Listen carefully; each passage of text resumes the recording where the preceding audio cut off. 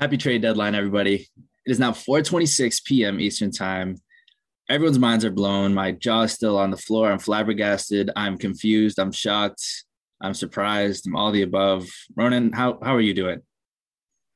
We got it. We got the trade that I think everyone wanted. Not in the specifics, but the Ben Simmons saga is finally over. He's headed to Brooklyn. James Harden is heading to Philly. We got it. Is the Ben Simmons saga over? Well, we'll get into that in a sec. But man, like, big picture here. Big picture. This is just the epitome of, I would say, the issue of player empowerment and how, like, I'm wearing right now.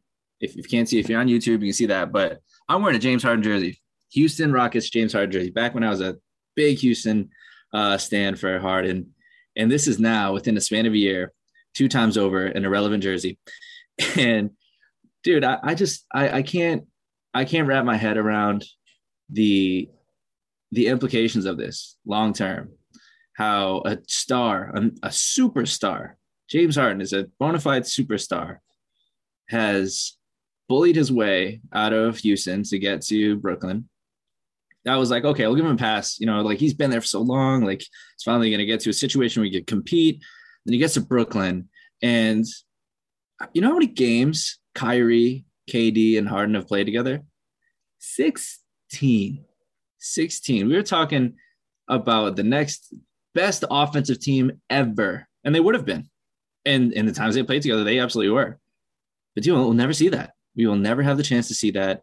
I mean, God forbid the whole COVID thing, the Kyrie thing, KD playing 1,000,000 minutes this season and getting hurt, and then now Harden. Like, it's weird how this has been played out, especially not hearing much from Harden. And then this morning we hear he feared the backlash. He didn't want to formally request a trade.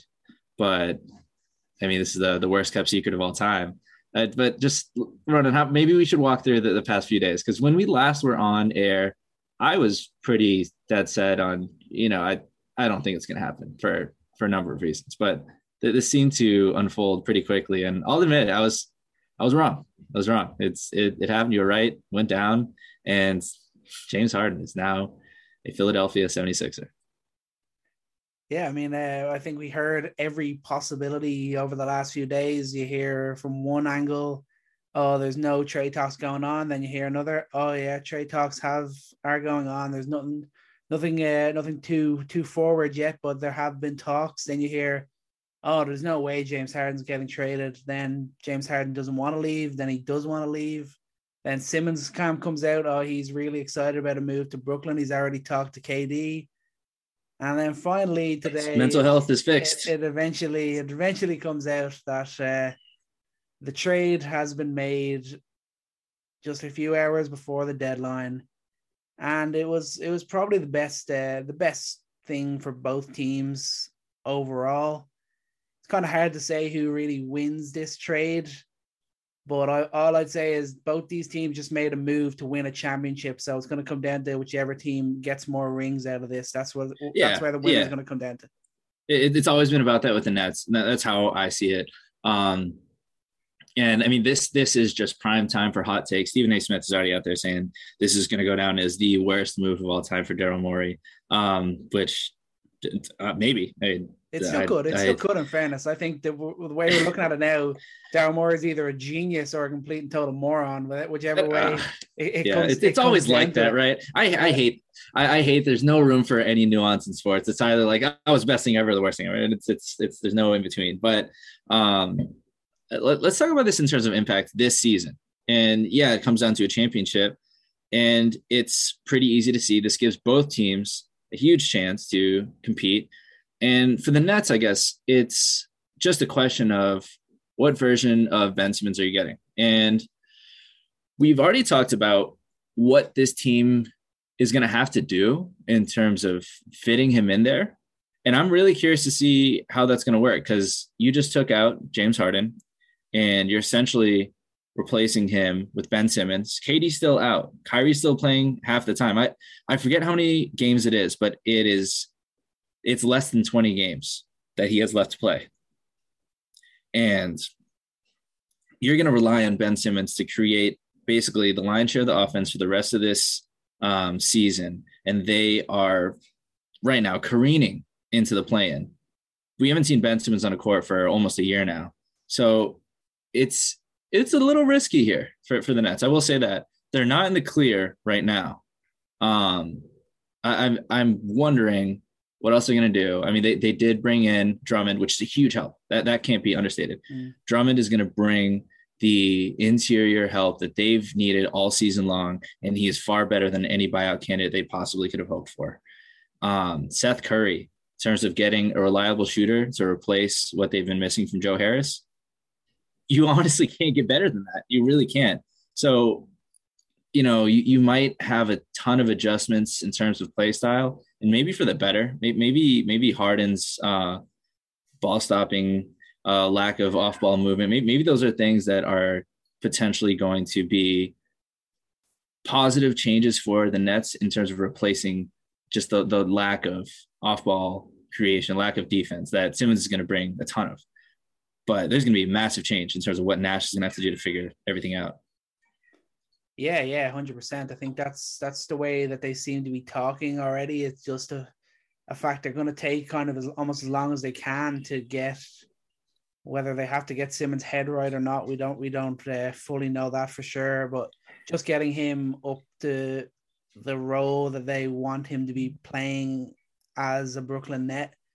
And I think they'll be happy enough if he is there for maybe even the last couple of weeks, you think, of the regular season, and he's absolutely ready to be the best version of himself, the version of Ben Simmons that they want in their lineup come playoff time. I think that's kind of the plan that seems to be in place in Brooklyn, but just a question, I guess, how long does it take to get Ben Simmons up to scratch? Really, he's not played all year. He can't be, obviously I'm sure he's been working out, but he can't be at peak level at this moment. So it kind of depends how long it takes to get him up and running. But they've taken a chance, but they've also given themselves a bit more of a balance within the team when everything is all healthy and good. Mm-hmm. So it's kind of a tough one. It's kind of a wait and see, really, to what we see. Like you said, what we see of Ben Simmons, what version of Ben Simmons comes out.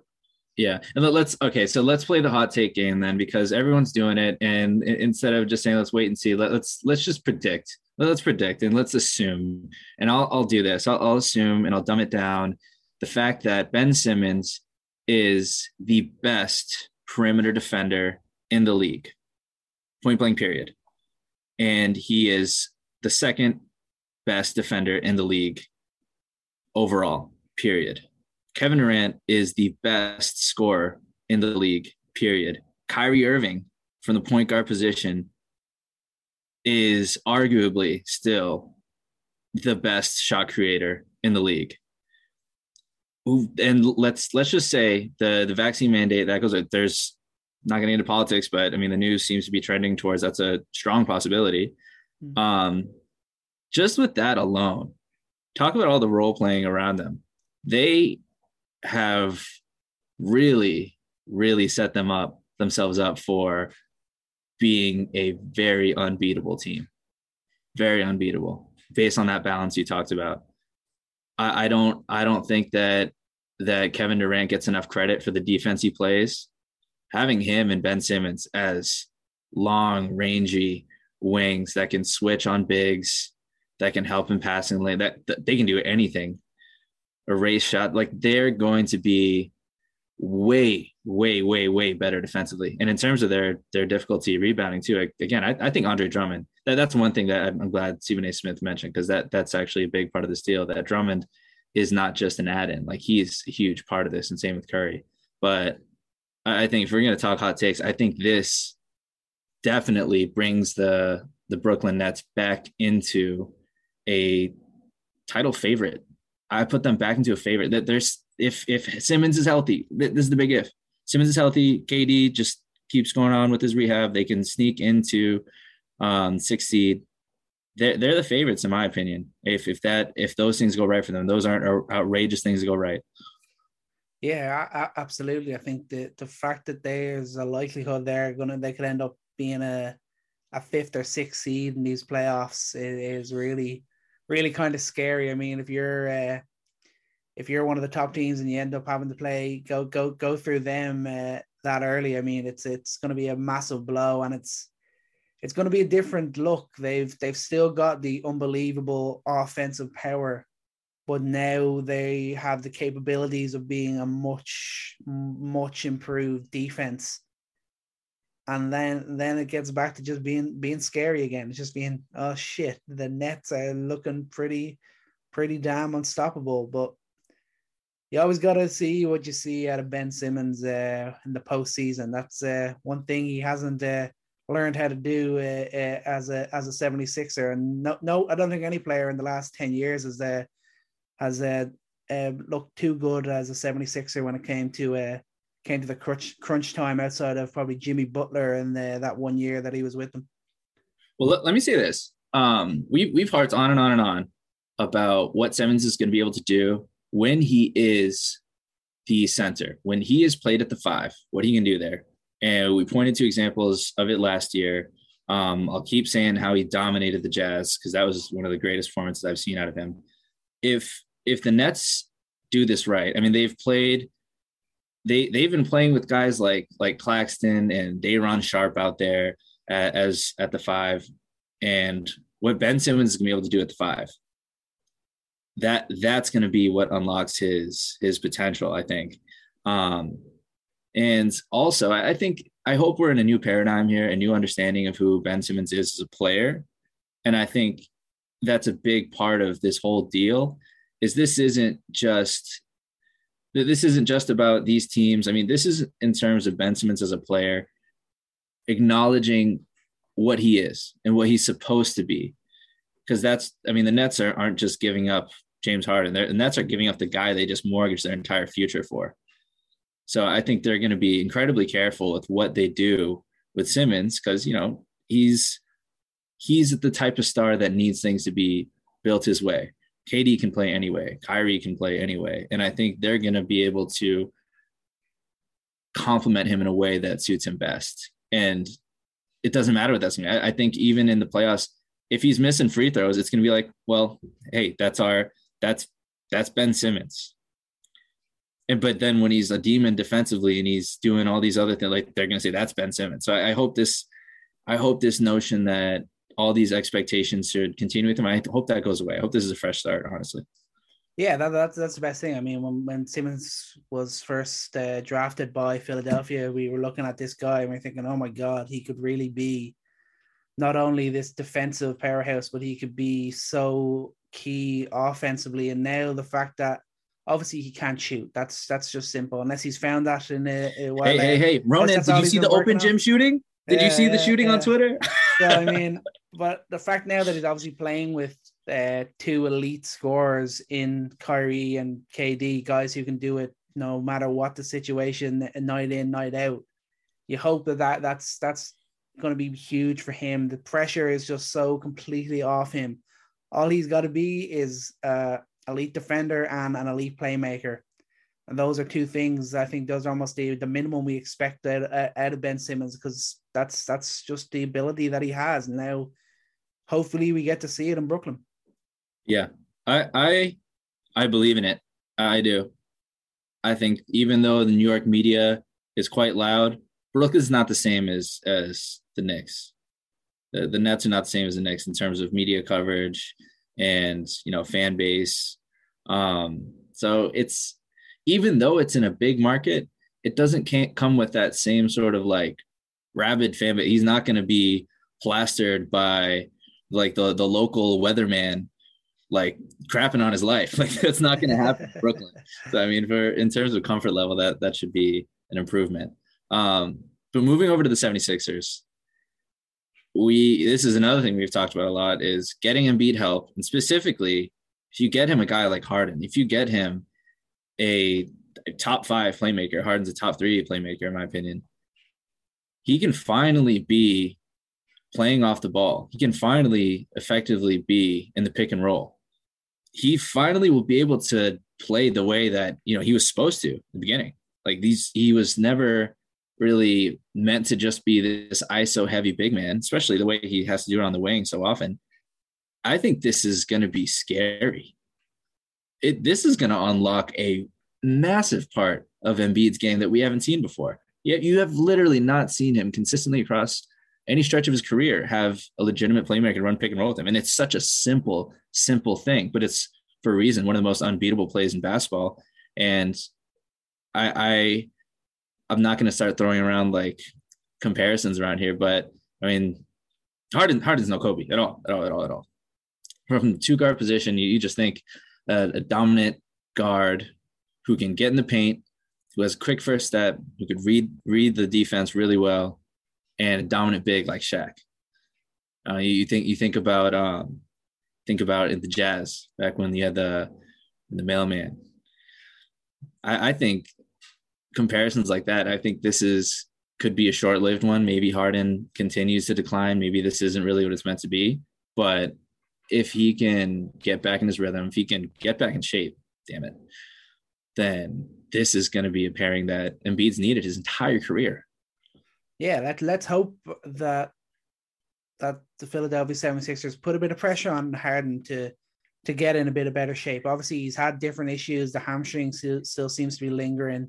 And it's just a general decline. I mean, he's 32 now, so it's just what happens to some guys. The body type's not quite the same as a LeBron or something like that, and they decline that little bit quicker. But Harden can definitely do a bit more to be in better shape. But at the same time, I think this moment in his career, he's happier to be the place setter.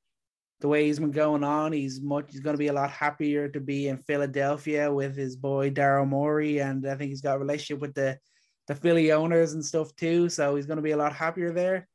Maybe he can get his passion back for the game as much as anything. But it's going to be a real interesting combo. I think, like you said, the pick and roll is really going to be something to behold, and I'm really, really excited to see how these two guys play together. I think it could be a bit of a blow losing Drummond in terms of the backup to Embiid. I know they got Millsap, but the rebounding in the second unit, that's probably going to take a hit. So maybe Embiid, they might have to force him to play some more minutes, although they don't want to risk that knowing his injury history too. But just sticking with Harden in Philly, and it's going to be awesome to see Embiid alongside another legit star. And if it all comes together, I absolutely can see the 76ers going close to at least a conference finals this year. All things coming together. That's it. Like it's still going to take a lot for them to get by a Milwaukee or Brooklyn. It's still going to take a lot for them to do that. Man, okay. I thought you'd be a little higher on them. Man, that would that would be. I mean, that would be exactly what Stephen A is talking about. Is this is the deal that does them in. If they got rid of their depth and then they just don't make it. This is championship or bust for both teams. I think this is an Eastern Conference Finals appearance for the 76ers. I mean, it needs to be. It does need to be. I'm just trying to kind of not go too all in on it because I really want to, because you know how big I am on Embiid, and adding a guy like Harden to him is huge. But yeah, you just think there's still some limitations to Harden and what he can do, and you just want to see if any of those kind of fade away a bit now that he's going to be happier apparently in the situation in Philly. Yeah, I think there's going to be so much that the 76ers gain from this, because when you watch the 76ers recently, I mean, for as good as Embiid is creating offense, they needed a guard. They needed a true shot creator, a true playmaker from the guard position, because they were relying so much on Maxey recently. I mean, Maxey's great, but he's so young. Like there's too many moments where, you know, he's doing everything he can to create his own shot and to get to the rim. And it's been fantastic, but to have a guy who can legitimately create offense for others at such a high rate is going to be huge for them, because they haven't really had that. And relying on, I mean, Seth Curry, I mean, he's he's good in terms of playmaking, but he is not the guy that you want to be running the point. You don't want him to be trying to create offense for others, but Harden's meant for that. He's built for that. And Harris has to do less of that. Maxey has to do less of that. You'll see just replacing Curry's minutes with Harden's just in terms of the playmaking is going to do a lot for these other guys because they have shooters. I mean, Danny Green's had a resurgence. Thibault, if he can continue hitting the three, if that continues to improve, I mean, Niang's a great off-ball shooter. And Korkmaz too. I mean, you have so many of these guys that you give them the ball and you're expecting them to do something with it that honestly shouldn't. So just the addition by subtraction from the amount of playmaking that you expect from all these other guys and then adding Harden into that mix, I think is going to do enough to unlock not just the potential of Embiid, but some of these other players. Yeah, no, definitely agree. It's an important move, and obviously, like we keep saying, it's one that really has to work for Philly. This is the time. This is time for the process to come true. They've lost one member of the process to get where they are now, but they've lost a lot of members of the process. Yeah, that's true. There's a graveyard. There's a graveyard. Simmons and Embiid, though, so they've split that up, and now they've got the star. They've got what Murray wanted. Now it's time to kick into action and go out and get that chip that you've been wanting for so damn long. The team that you think they might not get through, they got a little better. The Bucks get Serge Ibaka, 2 second-round picks, and a 4-team deal, which a lot happened here. The Kings get DiVincenzo, Lyles, Josh Jackson. DiVincenzo, a guy that the Bucks have been trying to get some value out of for weeks now.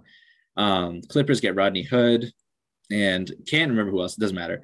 The Pistons get Marvin Bagley.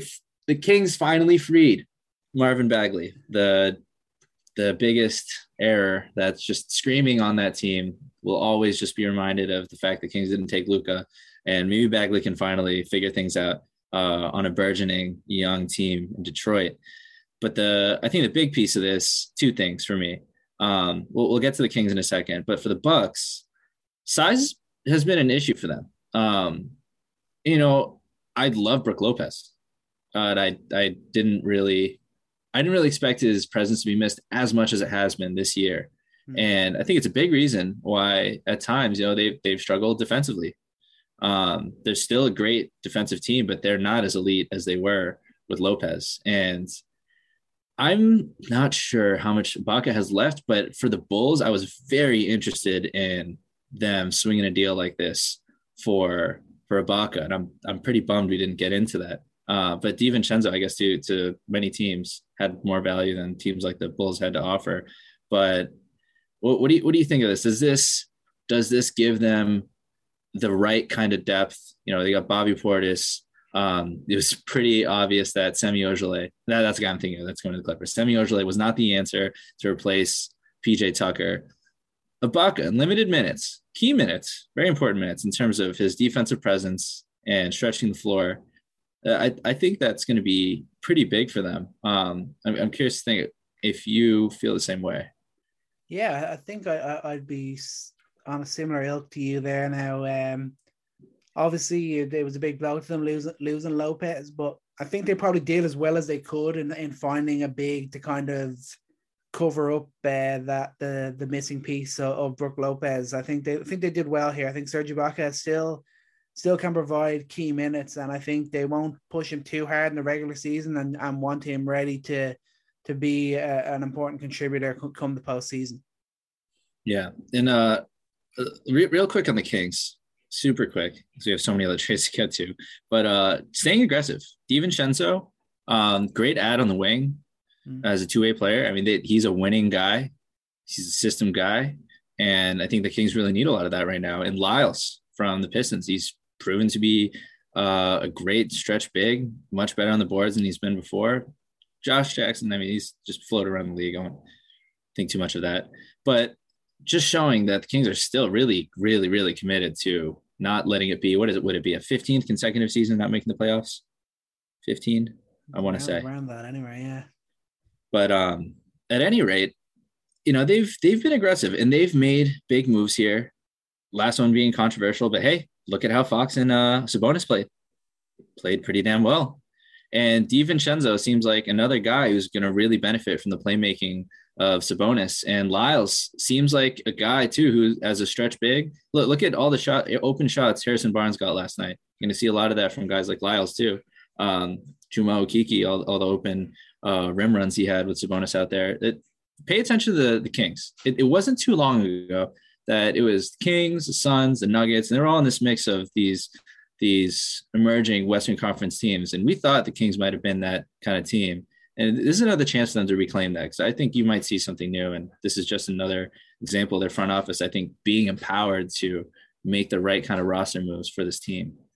Yeah, they've been aggressive, and it's great to see. I mean, you still think with the Kings, you still never really know. You always think it's going to go wrong somewhere, but definitely like the aggression. DiVincenzo is definitely another smart ad, and the fact that he's been playing as part of this dominant Milwaukee team, he's definitely going to bring a lot to a Kings team that are looking to only just to push into the play-in at this moment. I think he's definitely going to be a guy who can add important minutes, add important shooting and scoring to this team that they kind of, some might think they lost a bit with Halliburton. So yeah, it's good to see the Kings remaining aggressive.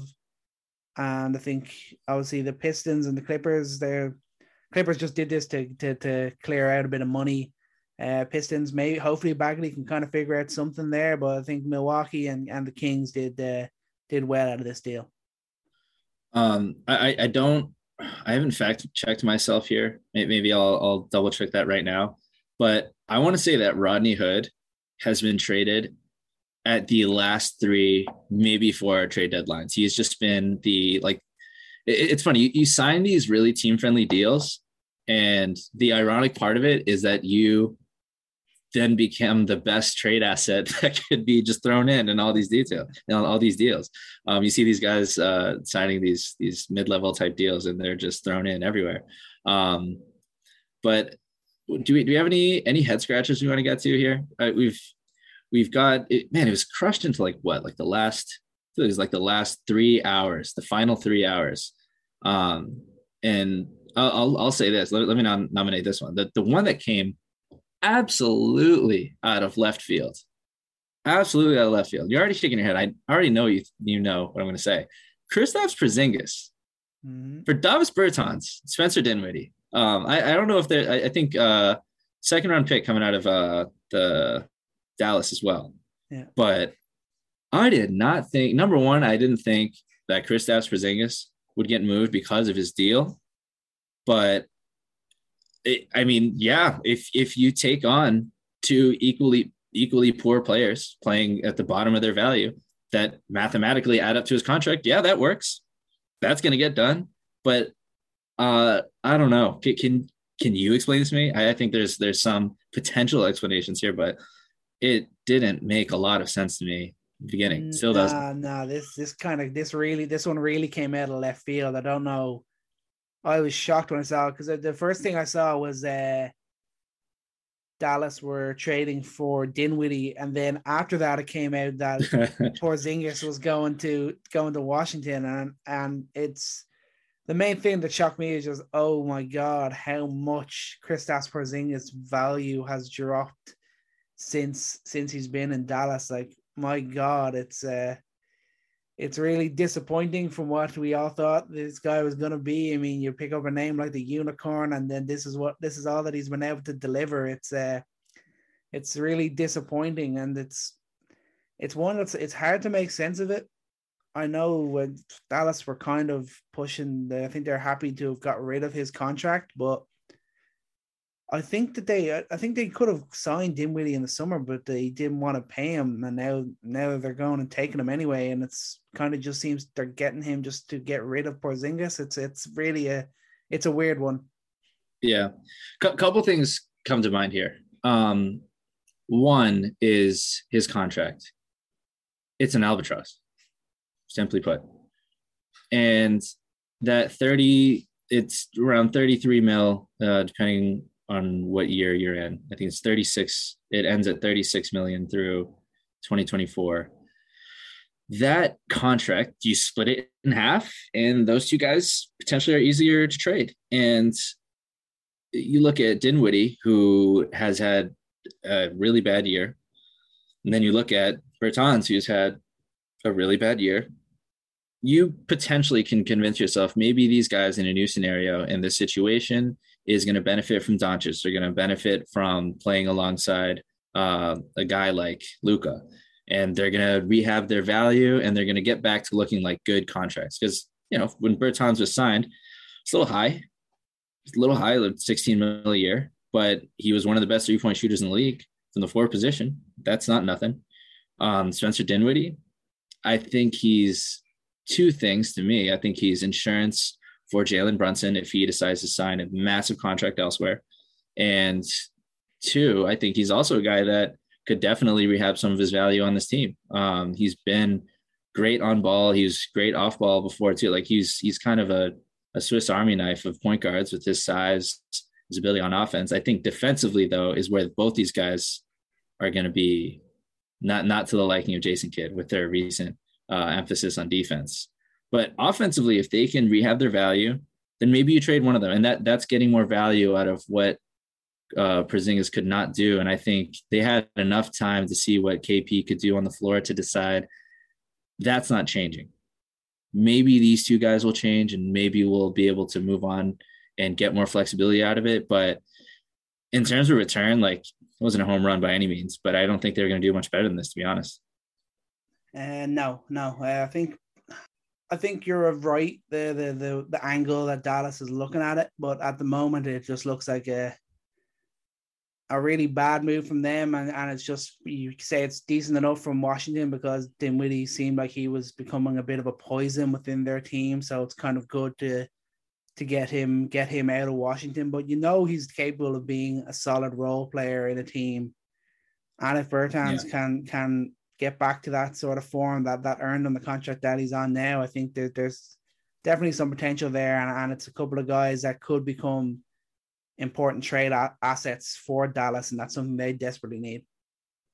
Yeah, and Washington wasn't done here. They also traded Montrezl Harrell to the Hornets to get Ish Smith back and Freddie Carey Jr.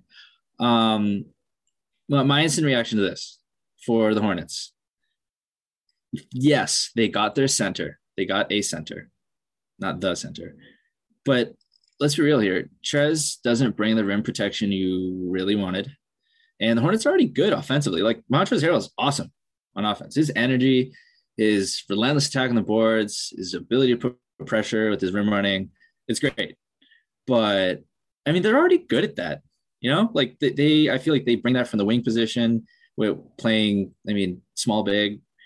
But I don't really see that this is a needle mover. And it's a move that I think helps, but I think they could have done better here. And I think also that for the Hornets, they've been really good offensively, but their defense has really collapsed at times this season. That's why they're a 500 team. They're a high octane offense. They could drop 140 any night if they get hot. And I guess Harrell can pay dividends in really fitting into that system if they go all in on that. But this could really compound their defensive issues. I think that, you play him significant minutes and their defense is going to be more consistently bad than it already is. Yeah, I guess I look at the trade, just think they're kind of going all in on their offense really here with this sort of move. I think they know that that's where their strength lies, and he can definitely add a bit on that end. And I think that's what they've gone for here. Just retooling in the right area, the area that's brought them to the level that they're currently at, and then maybe come off season they'll look at players that can shore them up a bit more defensively. I think for them, they're kind of just thinking offense is our key this season. They're not under any pressure really to be right up there challenging this year. So I think they've just said, let's get someone in that can do a few bits for us and add even more to this already potent offense. Yeah. But question that came to my mind, and I was pretty high on him in the draft. Where's Kai Jones? Like, did they just send him? Did they just send him to the G League? I don't even know if he's played. Has he played a single minute? Like the Hornets haven't seemed to use him at all. apparently, I guess there are rumors that the Spurs wanted to trade for him, but that kid, wish he could get some more run. I'm concerned. The reason that came to mind is because what I'm concerned about is, the Hornets have done an awesome job developing their young guys. Really, really awesome. Look at what Bridges is doing. PJ Washington's come along real nicely. LaMelo Ball's an all-star. Bouknight, we'll see how good he is, but he's had some good flashes. I'd hate to see PJ Washington in particular not get more run because he's really added to his game over the few seasons. And he's been a great small ball center. He can play the four, he can defend wings, and he does things defensively that Trez cannot do at all. Mm.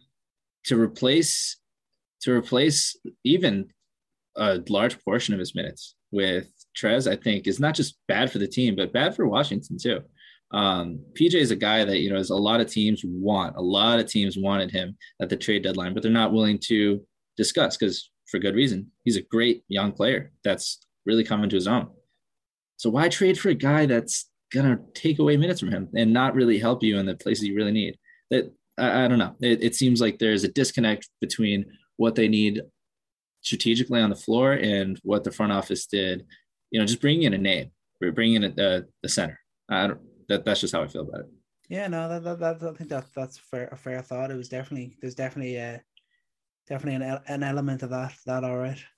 What about the Spurs? They're finally making a few moves, getting in Dragic just to buy him out. It seems, but they got a first round pick for it. So they did well.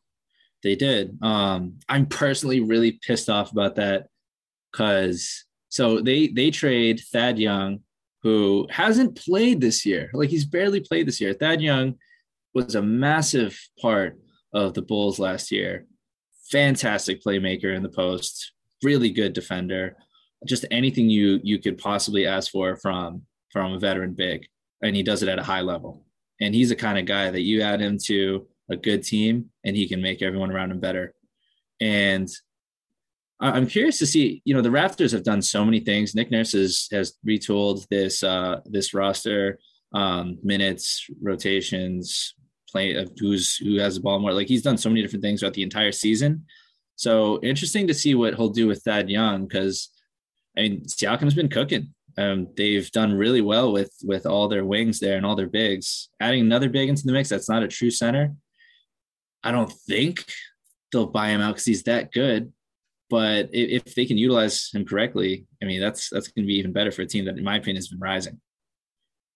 Yeah. He could have a good impact. I think always believe he has gone to a team like Toronto. I think the coach like Nick Nurse. You think he'll know exactly what he wants to get from Thad Young, and he'll be able to instill him right into the team to get a lot out of him. I think they're happy to get rid of Dragic. They don't have to go through the process of buying him out. It's just going to be interesting now to see where he goes. Is that still going to be Dallas? Is there other teams that are going to be looking at it? That's going to be an interesting one there too. The Spurs also picked up a first rounder in the trade with the Celtics. So Derek White's headed to Boston, Josh Richardson and Romeo Langford are headed to the Spurs, and that was another. That's a 2022 first. That's only top 4 protected, so that's a really that's going to convey. Yeah. For the Celtics, cool to end on the Spurs. I think it's good that they're in asset allocation mode. They've had enough time with Derek White, who's fantastic, but his ceiling is limited. You got Josh Primo in there. You got Vassell that you want to develop, Keldon Johnson, and I think Derek White has hit pretty much a ceiling. I think he's going to get back to shooting well, but what he brings to the Celtics, the Celtics are absolutely doubling down on defense. And Derek White, he's not having a career year from 3, but he is still a menace defensively. Any backcourt facing Marcus Smart and Derek White, that is not going to be a fun night for any team in the league. So I think it's a great move for them. You get the defense that you absolutely were not getting from Schroeder. You get reliable playmaking that you weren't getting from Schroeder. And I feel like Derek White represents to me what long-term they probably would have wanted from Peyton Pritchard. And you hope that White can get back into a shooting groove that he's had for most of his season, or most of his career rather. But also Celtics, same thing. They get back Daniel Theis. He's a huge fan favorite for Boston. And in that way, they finally get rid of Schroeder. And hopefully, I think Theis can finally get on a team here where he can be used correctly. But, I kind of thought the Celtics were in just ducking the tax mode, just saving money. But I think they make a couple moves on the margins here that really make sense for what their team identity has been for the past couple months.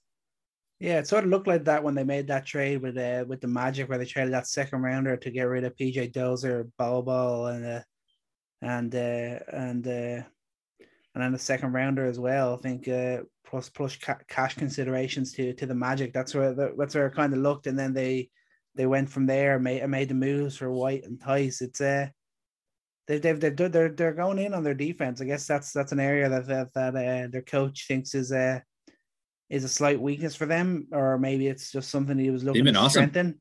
They've been one of the best top 5 defenses in the league the past couple months. Which way is he looking at it? I'm wondering. Either way, they've definitely improved on that, and now it's just a question of getting their offense to be a bit more consistent. They've got the defensive cover from the first and second units. That's a big thing for them, and I think that's always a good place to start. You find get a solid defensive system set up, and then you can develop the offense from there. So I think they're planning it right. This year, still almost you kind of think of it as a write-off. They are getting better, but you still don't think of them as challengers this year, and you just hope then that this is all building towards a big season next year. Yeah. 2 more here, so we're running out of time. Unless I'm missing any big ones. But Pacers, they send Torrey Craig to the Suns for Jalen Smith. Torrey Craig making another return to the Suns. The Suns have been awesome. You don't even have to get into that. I think Torrey Craig will be just fine there. But Jalen Smith has not got a lot of run for the Suns. And when he has, I thought it's been quite nice.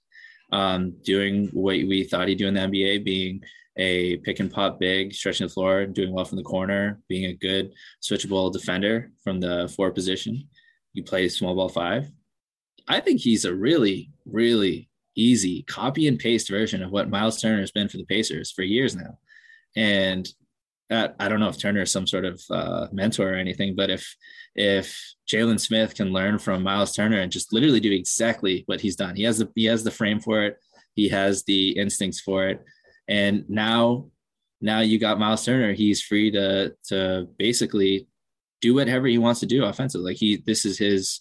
I don't know if I would say this is his team, but kind of in a way, like he has now the chance to do more things, all the things that he's said he's wanted to do from the 5 position. So it'll be a kind of fun little experiment here to see if Jalen Smith just basically replaces Miles Turner, and then Miles Turner has a chance to figure things out. And if he doesn't, that's also the Pacers' insurance to maybe move on from him. Yeah, absolutely. I think I really like the idea of Smith being able to grow in Indiana. I think it's a better situation for him at this time of his career than being in Phoenix. So yeah, I really like that move. Yeah.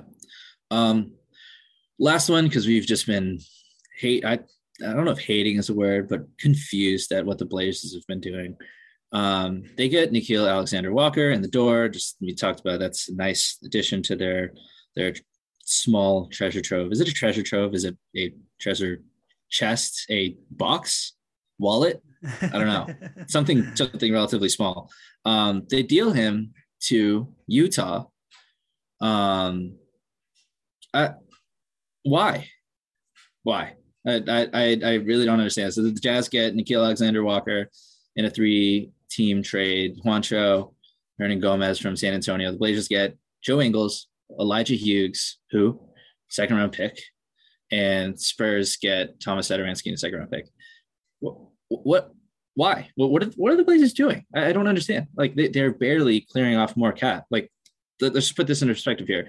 As it stands right now, with all these moves that they've done, and I think this is classic like second-rate front office moving, because they've only cleared $20 million in cap space this summer, and that doesn't even crack, I think, the top 3 in cap space, which belongs right now, I think, to the Spurs and Detroit. Maybe they're the 3rd, but for all the moves they've done, I don't think they've really given themselves more flexibility. And it definitely makes more sense that they would have held on to Nickeil Alexander-Walker as a young asset to put in a trade. So it's this, maybe there's a better explanation for it, but this seems like a really short-sighted deal just to get a little bit more free cap space.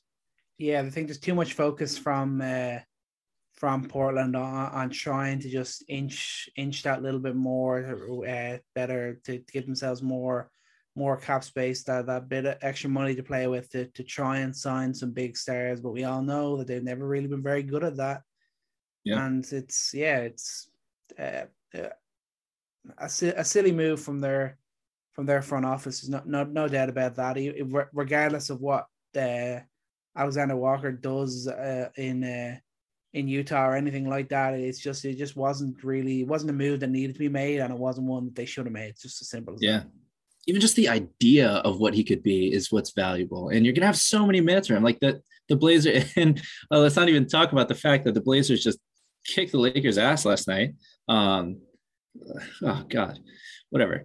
But there's gonna be plenty of minutes for him there, and we won't stretch this pod too long just getting on it. But I think this is an important learning lesson. I think when you compare front offices and you see the kind of moves they do, I think the less successful front offices over prepare and they show their hand early. I mean, it's clear they're just trying to clear cap and try and sign a guy outright, which works for teams like the Lakers, which works for big markets like the Nets. But you see some teams like, I'll keep using the Bulls as an example because I think Arturas Karnisovas made amazing moves. They had zero cap space last year, and through sign-in trades and deals like that, they were able to get Lonzo in the door, use exceptions to get Caruso in the door, sign trade to get DeRozan. Like, there are ways to do this without cap, and the last thing you want to do is get rid of young assets. Like, you don't hit on guys like Nickeil Alexander-Walker. I mean, he's not a blue chip prospect, but he's still a valuable young guy. But we'll see how that plays out. Maybe we all look dumb in the summer and Portland signs some megastar. I don't know. But hey, maybe it's wait, no, James Harden did opt in. Is it Kyrie Irving? Is he left? Does he have to re-sign this summer? I'm pretty sure he's got a player option. Yeah. Yeah. I don't know. Well, that's long and far away. I can't think of any more player movement now. My head will just explode. So I think that's just about all I can take. Yeah, I think that's fair enough. But let's just put it this: the trade deadline did live up in a way that I did not think that it was going to. It seemed like it was all too quiet. Nothing was happening, but we got the big explosion. We got the huge trade that we wanted on deadline day. And yeah, another good one. The trade deadline doesn't always live up, but this year it certainly has. Yeah, at least I was 1 for 2. I was right about it being big, but I just was not expecting the Harden trade. But can't wait for all these revenge games coming up. That's what's going to be fun. These Brooklyn, Philadelphia matchups, Kings and Pacers. Mark your calendars for Kings and Pacers matchups. But at any rate, guys, thanks for being with us to rant, to just have this crazy time. I don't even know if anything we said is correct. These are instant reactions. Didn't even have time to prepare and make sure that I was right about things I said. But we're all just shocked. We're shocked. We're in awe. And we'll be hopefully talking about the dominance of those teams that we discussed here moving forward. But we got something special coming up. We're about to record with a guest. Got to talk about the Timberwolves. So tune in to our next episode. Should be coming up shortly. Should be a fun one.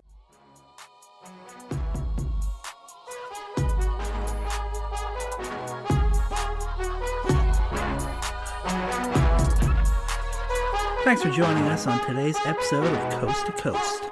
Don't forget to hit us up on Instagram and Twitter at Coast to Coast NBA Podcast to hear your takes discussed right here on the show. And remember, take every shot and love every moment.